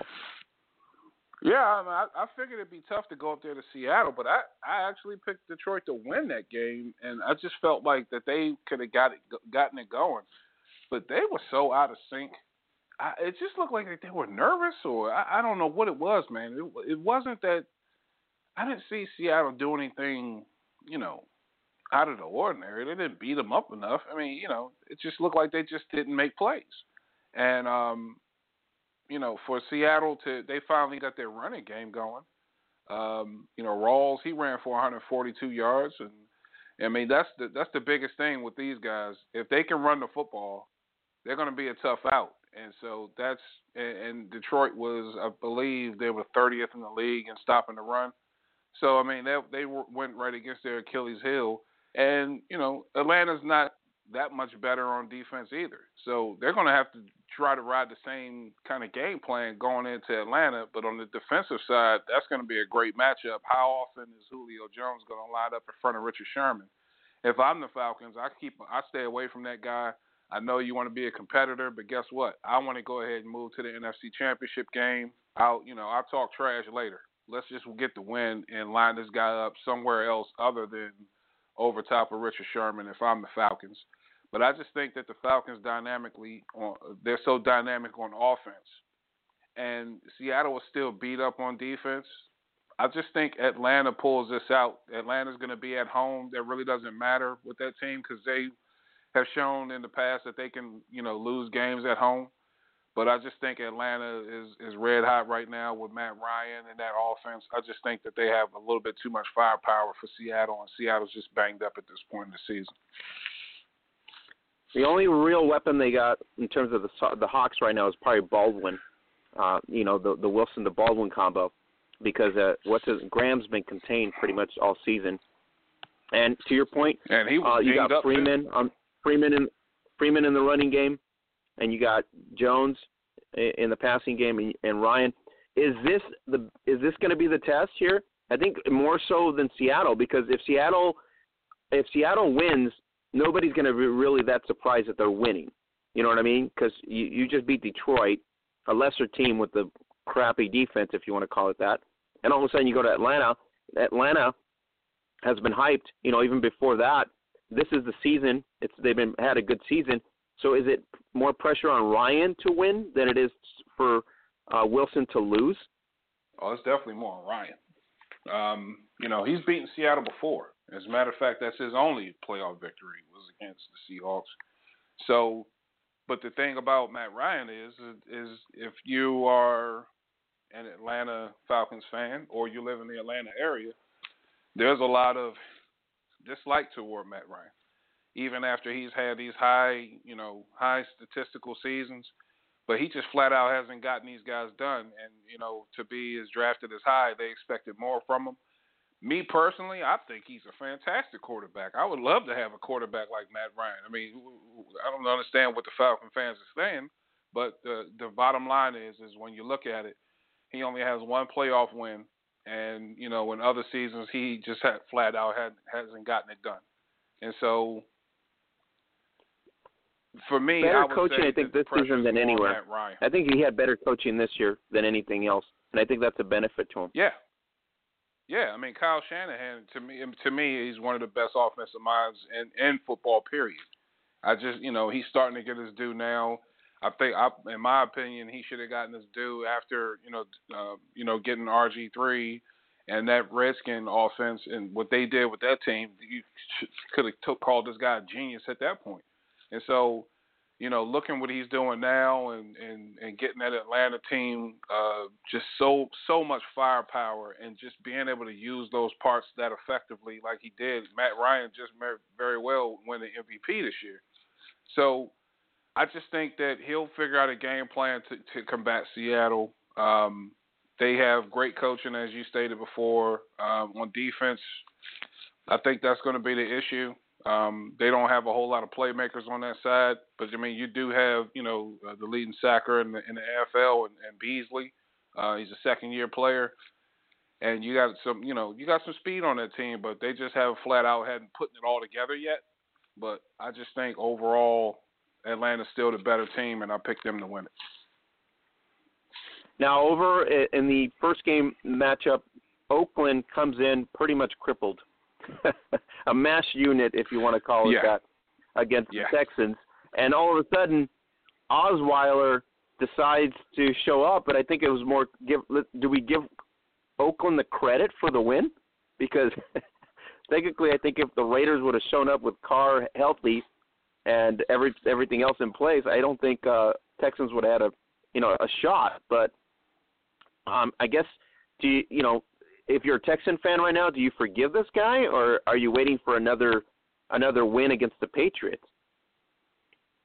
Well, let's just be real here. I mean, they played an Oakland defense who's just not very good. They have two sack artists on coming off the ends, and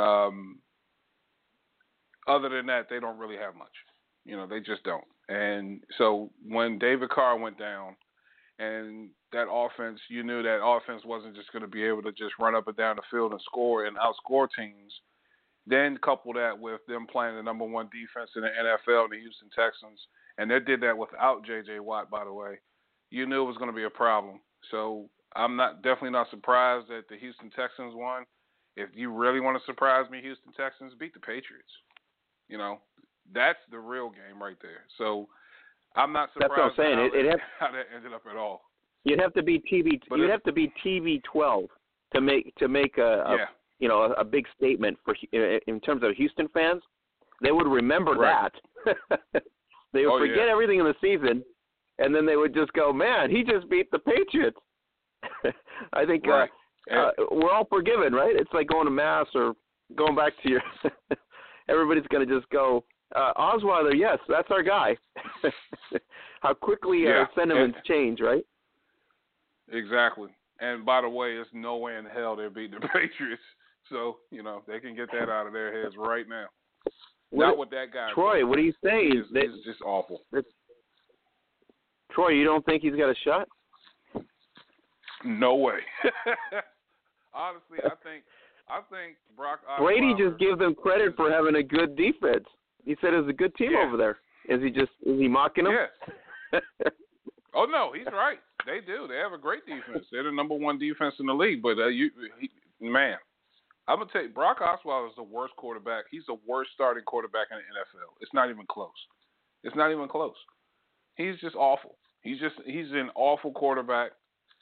Tom Savage must be on ICU right now because there's no way if I'm a head coach, Bill Bradley, I'm putting this guy in the game. There's no way. Seriously. That was good. I like that one. Awful quarterback. Yeah. No, the only thing I was saying is because the reason I'm bringing it up is because, the guy wins, he beats the Raiders, and I had somebody on Twitter says, so he beats the Raiders. That's really what somebody said. Because, there's – okay, so you beat the Raiders. And so I guess, if you're a Texan fan, you're happy you won. But this is kind of like Grossman when the defense was carrying the Bears and everybody was giving Grossman the credit for getting them to the Super Bowl, which was kind of lame in itself. I think that this is where we're at now. Grossman was also terrible. This is the same kind of concept in Houston. He plays a good game when he needs to play a good game. He gets them there, but it's not like going to be anything bigger than that, I don't think. Yeah, and no one's going to remember that. They're just not. It's going to be a footnote. He won a playoff game, and then it's going to be probably an asterisk next to it. And which is he won it. Okay, you got to give him that. But man, it certainly wasn't on him. He threw some nice balls out there. He threw some nice passes. Yeah. But I just think Troy, if you're Belichick right now, mentality this week. Troy, if you're Belichick right now, you're just probably looking forward to Kansas City or Pittsburgh, right?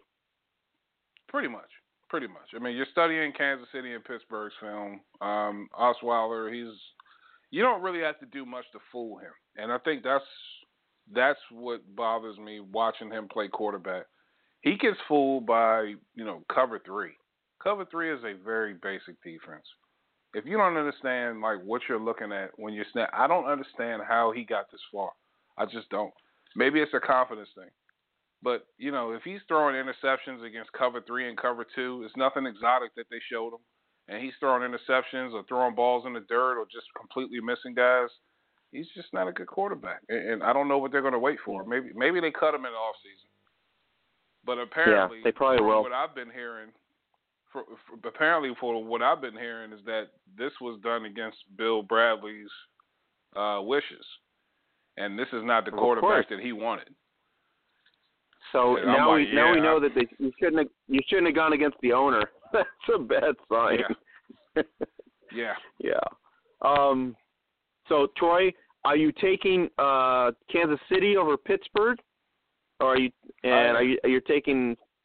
You are, okay. So I'm with you there. I think it's Andy Reid's. I think it's Andy Reid's year. I really think so. Yeah.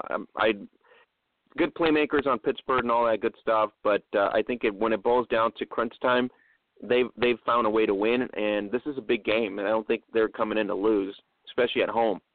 And so it's in their elements to do that. The other side, you have Seattle taking on Atlanta. You already said, Ryan, I'm with you on that. I think Atlanta does have the better weaponry and everything else included, and it is their game to lose, so I would assume Atlanta. If Seattle would not surprise me if they would pull it off, and it'll be a close game, I think, ultimately. I can't go against Rodgers. I love Nkishi. I love, that she loves her team and all that, but I just don't see Rodgers going into Dallas to lose, especially after he's gone this far to win, to get into the playoffs and do this stuff. And Adams and Cobb showed me resurgence at that offensive aspect of it. And Elliott and Prescott are going to have to play a big-time game to beat Rodgers. Yeah, I mean, I guess that's the that's what makes this the most intriguing game is that what we are doing is we're looking at the last performance that we've seen from Green Bay, and we're saying to ourselves, man, they looked really good against a defense that was really, really good. I mean, they were really shutting teams down, and Rodgers just tore them apart. I mean, he tore them apart with ease. It didn't look like it was that difficult at all. And, so we haven't seen the Cowboys really play at full strength since, week 16, which is the second to last game of the season.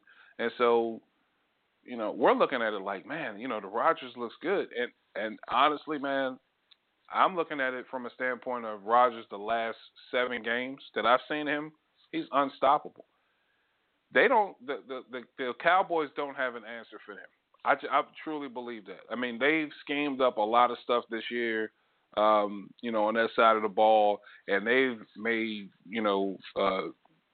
they made wine out of water, and you got to give them credit for that. But this is Aaron Rodgers. This is the absolute best that the NFL has to offer, and I just think when it comes down to it, he's going to tear them apart on offense. So it's going to probably have to be a shootout.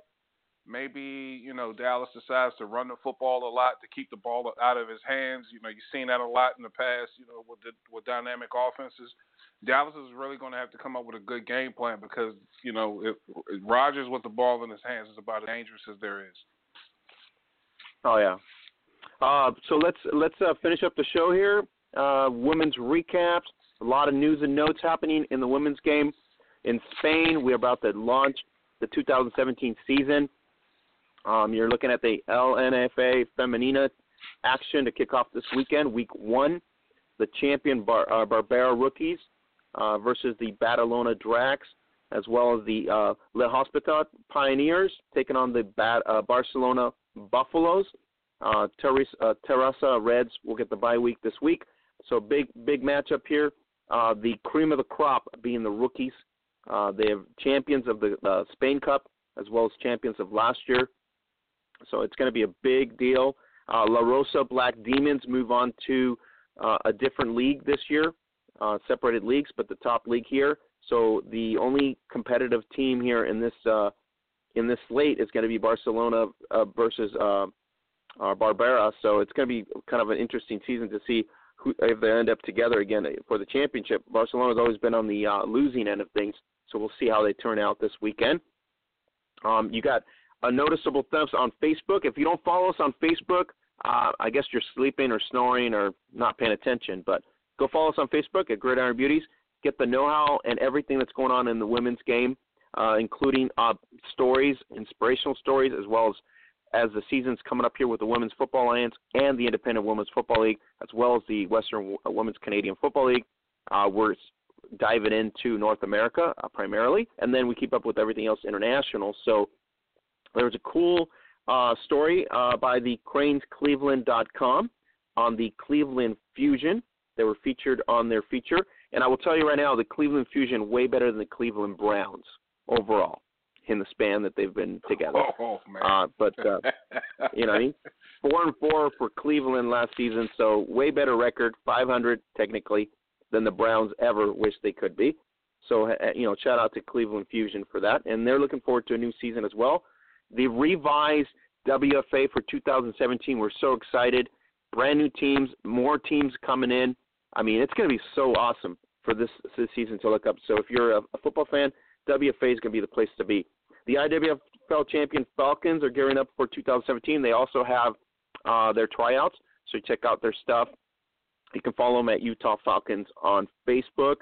The other thing we had going on here, LEXFA, we had a LEXFA preview for the IFAB World Women's Championships. They're getting ready, obviously, to field and pick some of their top players to go to the national tryouts and see who's going to make the team in conjunction with FX Mexico. FX Mexico was featured via our partner, network partner, Tercer Cuarto, which is third quarter in English. They interviewed the Vikingas champions, Andy Romero, the talented running back, as well as the nice defensive back, Ana Barboza, and Coach Giovanni Castillo.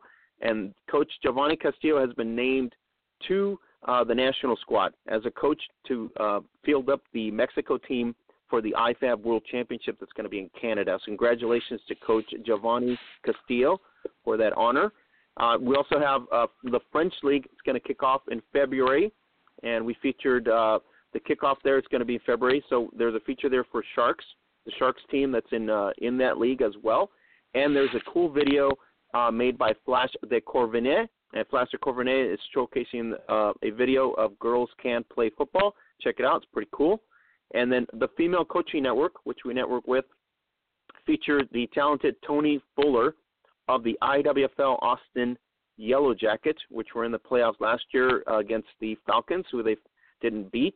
But Tony, inspirational story there as well on her journey in terms of a football player, an athlete, and a coach.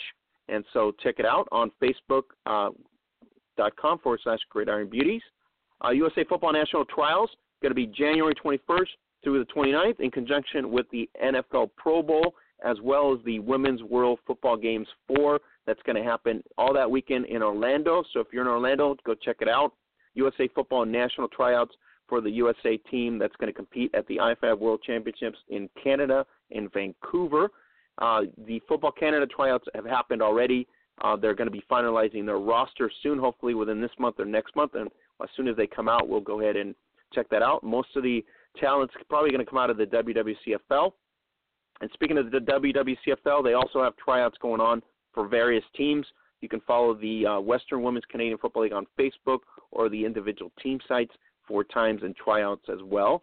WFA tryouts this weekend, January 15th, the return of the San Diego Surge, the only tryout of the Surge. And so if you want to get there, you need to be there. So if you want to be part of the championship squad, the return of the WFA San Diego Surge, pretty exciting times. January 14th, Orlando Anarchy has got their tryouts. The Anarchy is going to be now in a Florida slate of competition. There's more teams that the WFA added this year to the Florida state versus the last 2 years. Now it's a full slate. The Dixies are there, the Wave Runners, you got the Pride, and so the Pumas. So a lot of teams in there, including the always amazing team that we covered last year, the Tampa Bay Inferno, which is the elite of that area. So check out the tryout for the Orlando Anarchy January 14th. So in BAFA Women's going to kick off in February as well. BAFA Women kicks off in February, so we'll keep tabs on that at BAFA Women on Twitter as well as BAFA Women on Facebook. And you have the Legends Football League tryouts coming up January 28th. You got the new expansion or the return of the Denver Dream, the Austin Acoustic, and the Chicago Bliss. And January 14th, this weekend, you got the Atlanta Steam. The only news to report is the Dallas Desire will not be returning to the 2017 season because of lease issues, as well as the New England Liberty, which is kind of a depressing and heartbreaking given the fact that they played so well last year. So at this point, they're going to be replaced by a pending Pittsburgh franchise, or another team on the East Coast will also be announced. Either Tampa, Miami will be announced. They had initially announced Phoenix as an expansion team. I don't know how true that would be. So this week's big news in terms of what Pittsburgh is going to be announced and another East Coast team. So Troy, we're ready to rock. Wow. Next week's going to be divisional championship for the NFL. And I'm out of breath pretty much. We got a lot of stuff going on. Yeah, man. I'm just that's news to me about that Dallas Desire, man. So wow, that's not good, man. I really enjoy watching that team play. But yeah, this weekend is going to be awesome. Great slate of games. I'm just looking forward to watching some more football. You get Saturday and Sunday to do it. To me, that's just incredible. I love it. That's what I live for, man. I just want to watch more football. Yep. But it's so sad to me because college football is over. So I'm shedding a little bit of tear, man, but I still got the NFL left, dude. Thanks to Mike Winkstead and Joshua Marable from Zybeck Sports for being on today with the No Joke Football Huddle. We'll catch you guys here next week right here on Block Talk Radio. Gridiron Blitz right here on Block Talk Radio. I'll catch you guys next week. See you guys.